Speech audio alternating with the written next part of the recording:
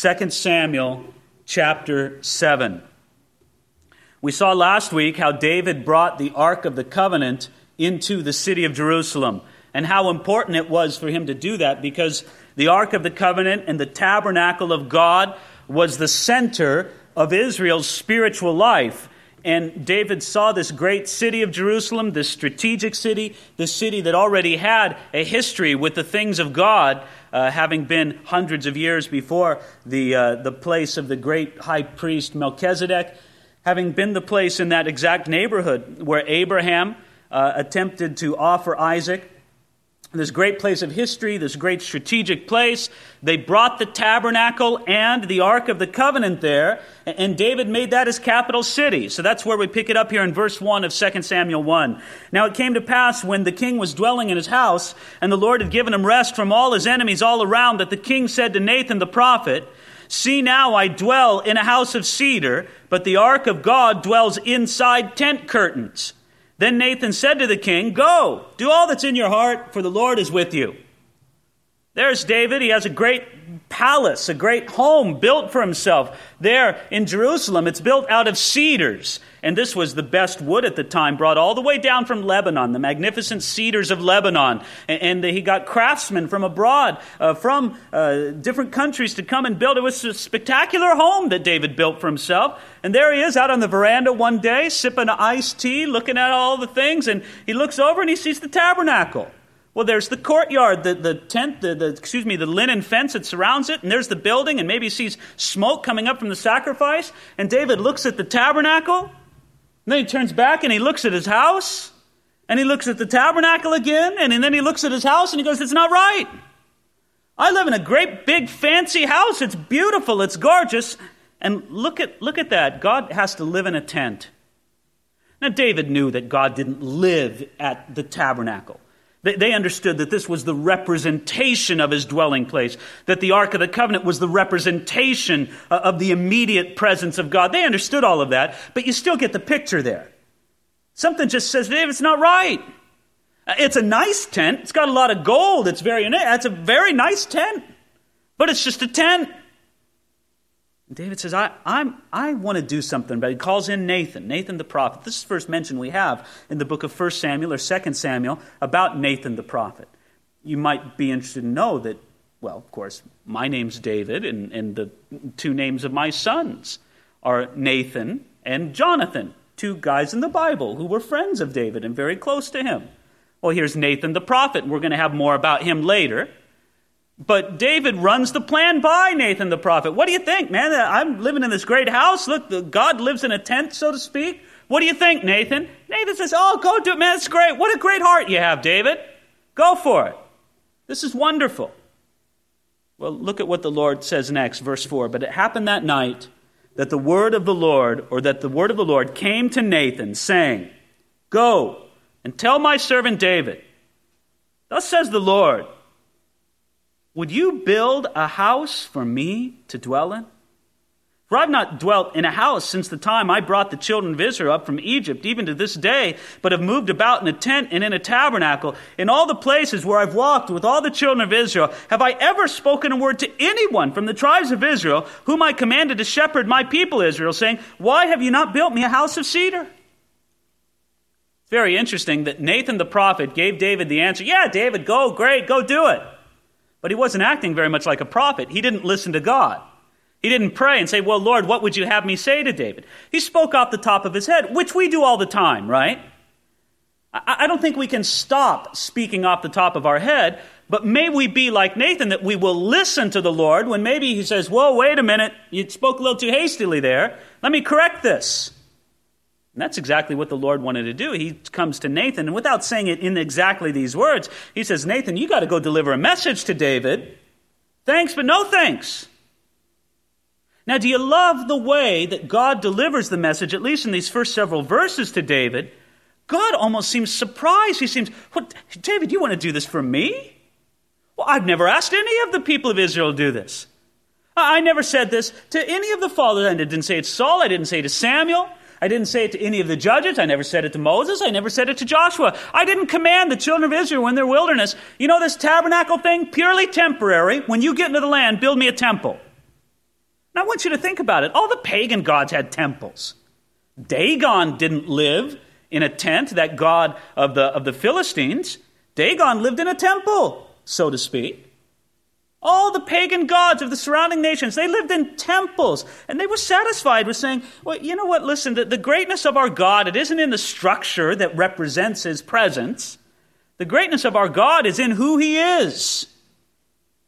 And so God never commanded anybody to build a temple for him, and it seems like nobody ever thought of it. And God seems surprised. David, for me? You want to do this? Wow, I'm impressed. It's as if God says. Don't you want this kind of heart? David wants to do more than God commands. Oh, friends, this is a great place to be in our relationship with God. And most of us are so stuck in the thinking, how little can I do and still please the Lord? That this kind of thinking is totally foreign to us. David, look, you don't have to do this. God's not telling you to do it. Don't do it. Put another addition on your own house. Build a summer home out in Hebron or something like that. God's not telling you to do this, but isn't it convicting, folks? I don't know, it's convicting to me. That most of the time we think so much, just Lord, what's the smallest thing I can do? Just give me the minimum, God, and I'll fulfill the minimum. David's heart was, Lord, I know all that you've commanded me, and I'm doing all that all that I can. But Lord, I want to do more. To do more than God commands. And God says, well, no, you want to build me a house? And he basically says, no thanks. And now look, verse 8. He says, now, therefore, thus you shall say to my servant David, thus says the Lord of hosts, I took you from the sheepfold, from following the sheep to be ruler over my people, over Israel, and I've been with you wherever you've gone, and have cut off all your enemies from before you, and have made you a great name like the name of the great men who are on the earth. David, I blessed you. I poured out my spirit on you. And here, David's saying, well, Lord, I know all that. That's why I want to build you this temple. That's why I want to build a house for you. It's almost as if the Lord is saying, David, I have blessed you, and I'm going to bless you. Oh, it almost seems as if David and in the Lord are in a contest right here. The contest is to see who can do the most for each other.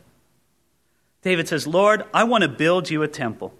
And the Lord says, well, I'm going to outdo that. Let me remind you of all that I've done for you. And then just wait till you see what the Lord does in the following verses.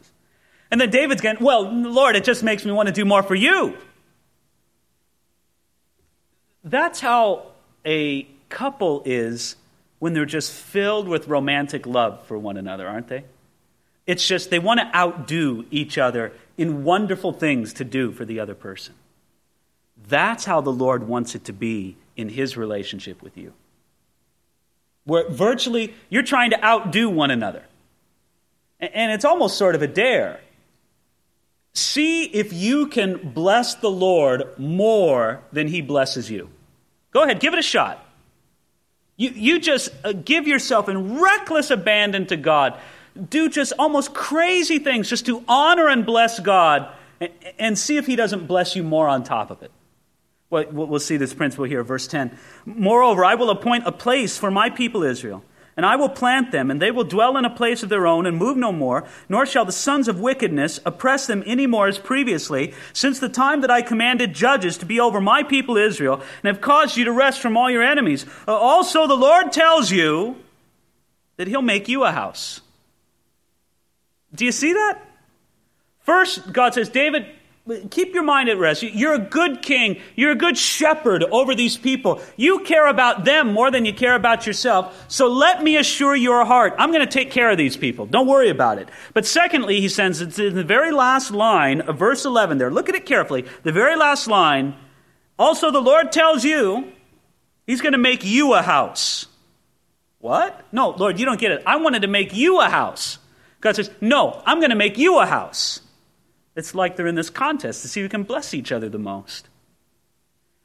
God promises David that he's going to build him a house in the sense of establishing a dynasty for the house of David. Are you familiar with that figure when you talk about royalty? You know, over in England, they say that the Queen and her family and all that, it's the House of Windsor.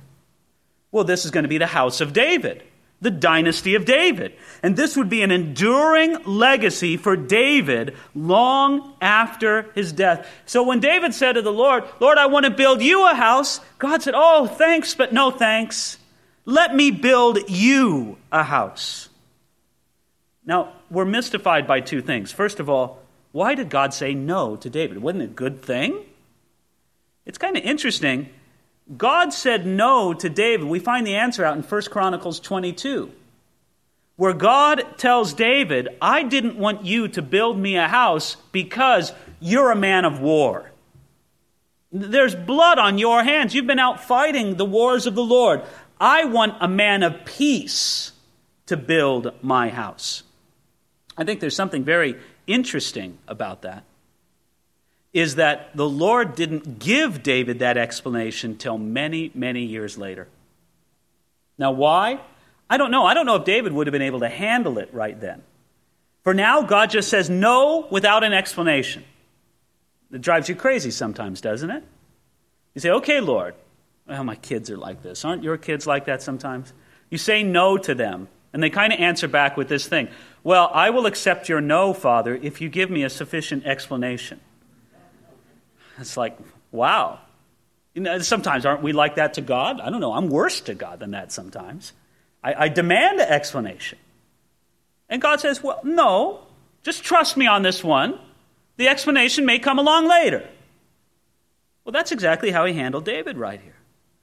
So he promises David, I'm going to build you a house. And now he's going to detail the promise here in verse 12. He says, when your days are fulfilled and you rest with your fathers, I will set up your seed after you, who will come from your body, and I will establish his kingdom.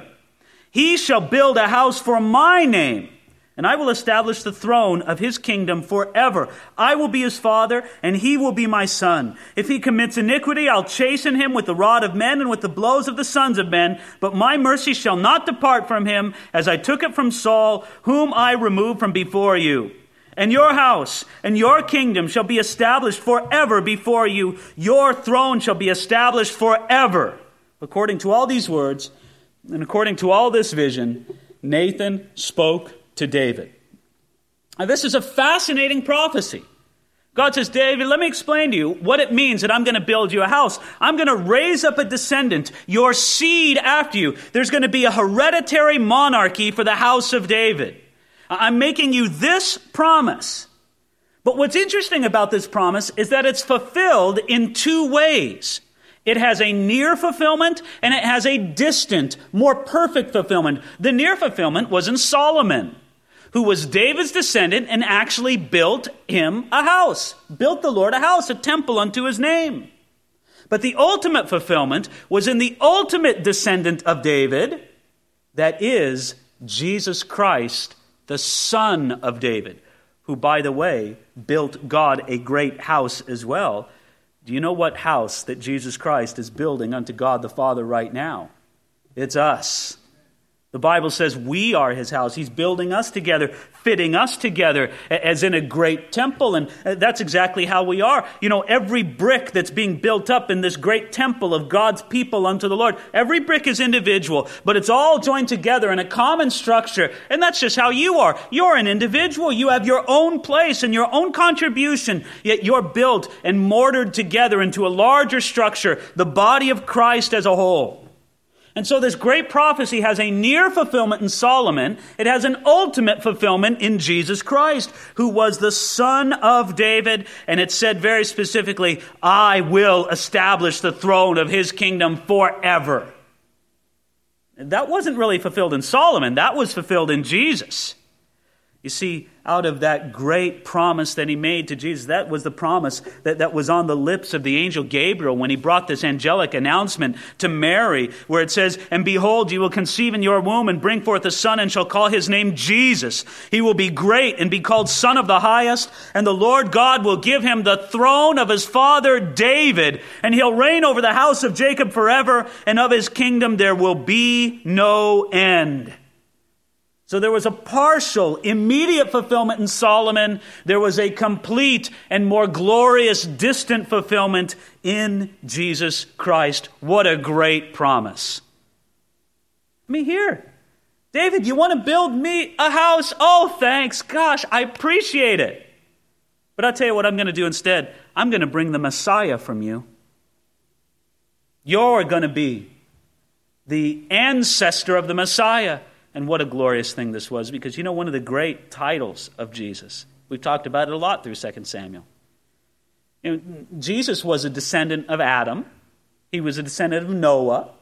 He was a descendant of Abraham. He was a descendant of Isaac and of Jacob. He was a descendant of Solomon. But Jesus isn't called the son of Adam. He's not called the son of Abraham. He's not called the son of Isaac or Jacob or the son of Judah or the son of Solomon, but he is called many, many times in the New Testament the son of David. This is the great ancestor of Jesus that God wanted his son to be most identified with. What a blessing for David. I'm going to attach your name and your lineage to the Messiah forever. So, what would you do if you were David? I think you'd start praying. Look at verse 18. Then King David went in and sat before the Lord, and he said, "Who am I, O Lord God? And what's my house that you've brought me this far? Oh, isn't it great to have such a humble heart before God?"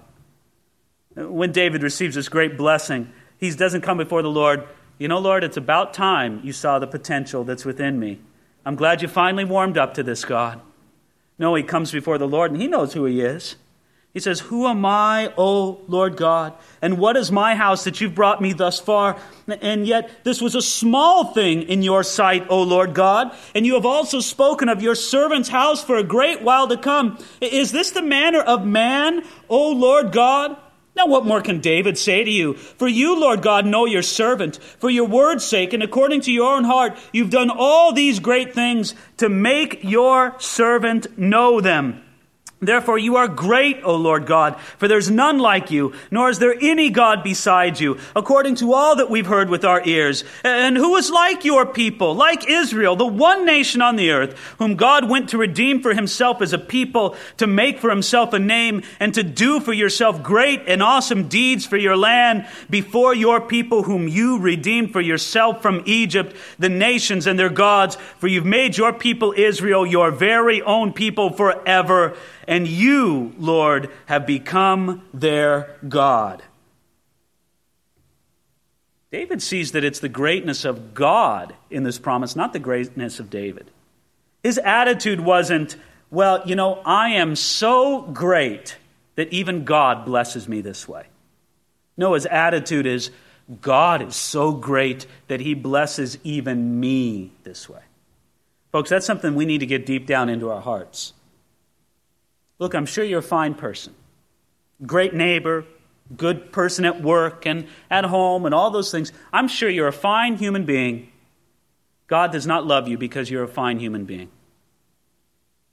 His love for you doesn't reflect on your greatness. His love for you reflects on his greatness. It's because God is so great that he loves us. We're just his servants.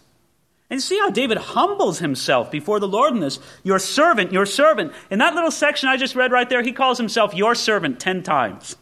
Your servant, your servant, your servant. It also shows David's humility in accepting the word of the Lord. Now let's not slight this. God just said no to David. He said it so sweet we almost missed it. But it's still saying no, right? And sometimes the Lord just says no to us. He says it really sweet. He knows how to say it. But he says no.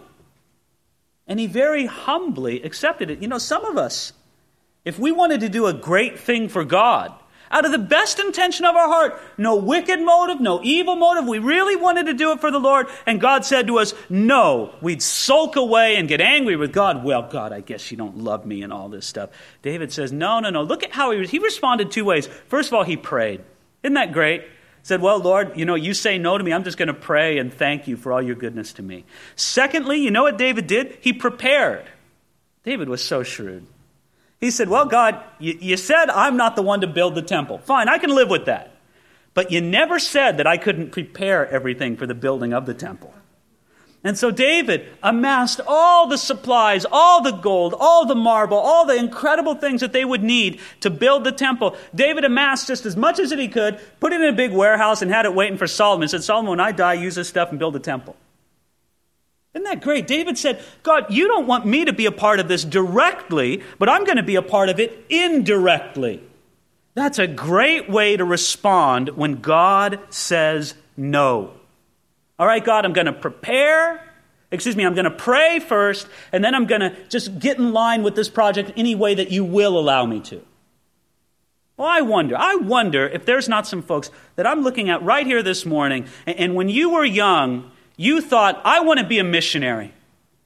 That's what I want. I'm giving my heart to God as a missionary. I'm going to go out. And you know what? It was a great intention of your heart, and that's all that you wanted to do, and the Lord has said to you, at least thus far in your life, no. I want you to know that God heard that promise of yours. He heard that desire of yours, and his heart was cherished by it.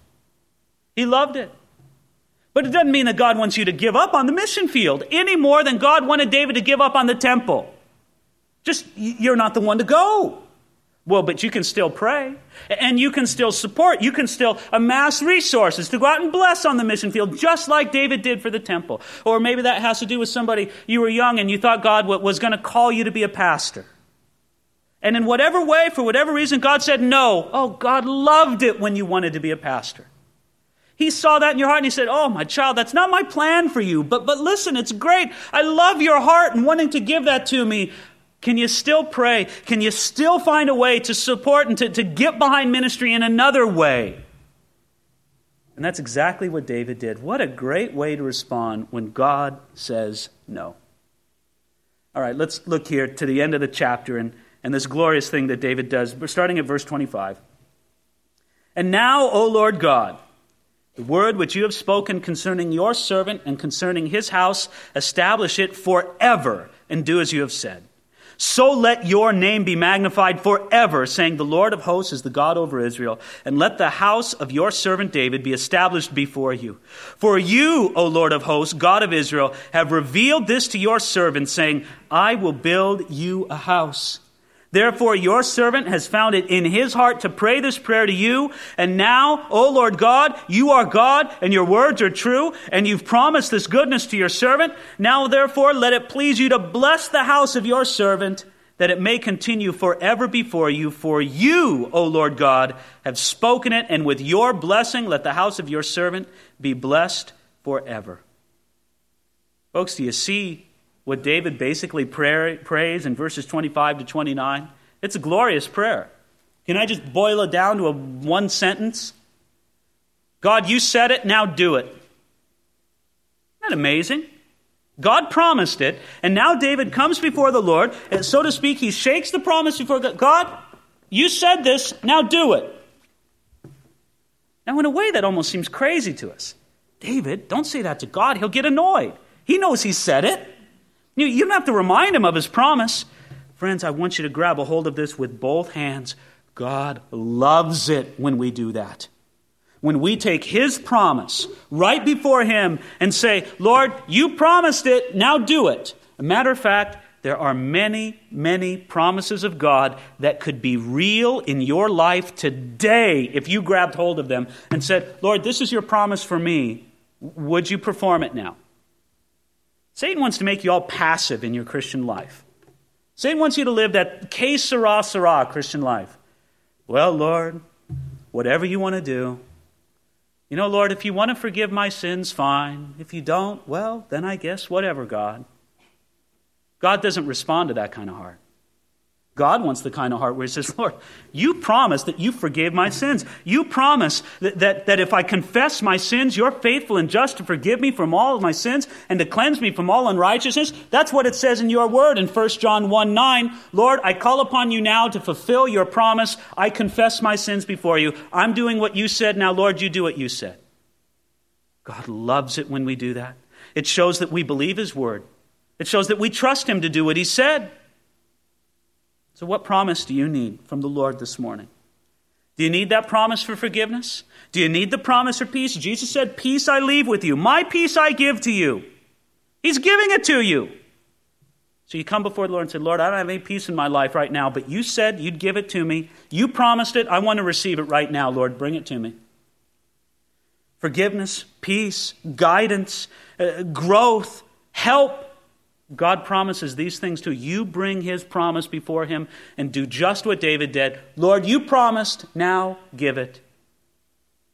I wonder about that. I wonder if you can come before the Lord and really do that. If you can say, oh God, you've promised to meet my need, now here is your promise. It takes some action. It takes some forwardness on your part, not this passive spiritual life that maybe you've been lulled into sleep in. Don't be passive on that. You come forth with some boldness before God and say, Lord, this is your word. You have promised it right now. Can I show you one more thing before we wrap up here this morning? Look at it here in verse 20. Oh, boy, I'm missing it here. Oh, verse 27 at the end of it. It says, therefore your servant found it in his heart to pray this prayer to you. That's what you have to do when you come before the Lord. If you're going to pray, you have to pray prayer. That's our trouble a lot of times. We don't pray prayer. We say prayers. We recite prayers. We just off the top of our head prayers. No thought, no feeling. David says, I'm coming and I'm praying this prayer before you. If you will come and pray prayer before God, pleading his promises before him, God will meet your need in a powerful and great way. Let me pray and then we'll get ready to have communion here this morning. Father, we thank you for this great promise that you made David. Lord, we understand that it's our salvation that's bound up in this promise because you promised that you'd bring a descendant of David to build a great house unto you. And Lord, we believe that we're part of that house because of the salvation that we have in Jesus Christ. Thank you for this promise to David. And Lord, I pray that you'd give new hope and new inspiration to everybody who's wanted to do something before you, Lord, whether it's a small thing or a great thing, and you've said no.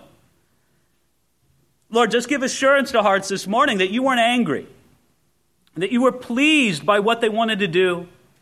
And your no, Lord, isn't a denial of heart or intent. Lord, you're just redirecting them into more effective service. Father, bless. Father, I pray that you'd speak to hearts right now this morning. That people would long to get right with you, would long to cling to your promise. In Jesus' name. Amen.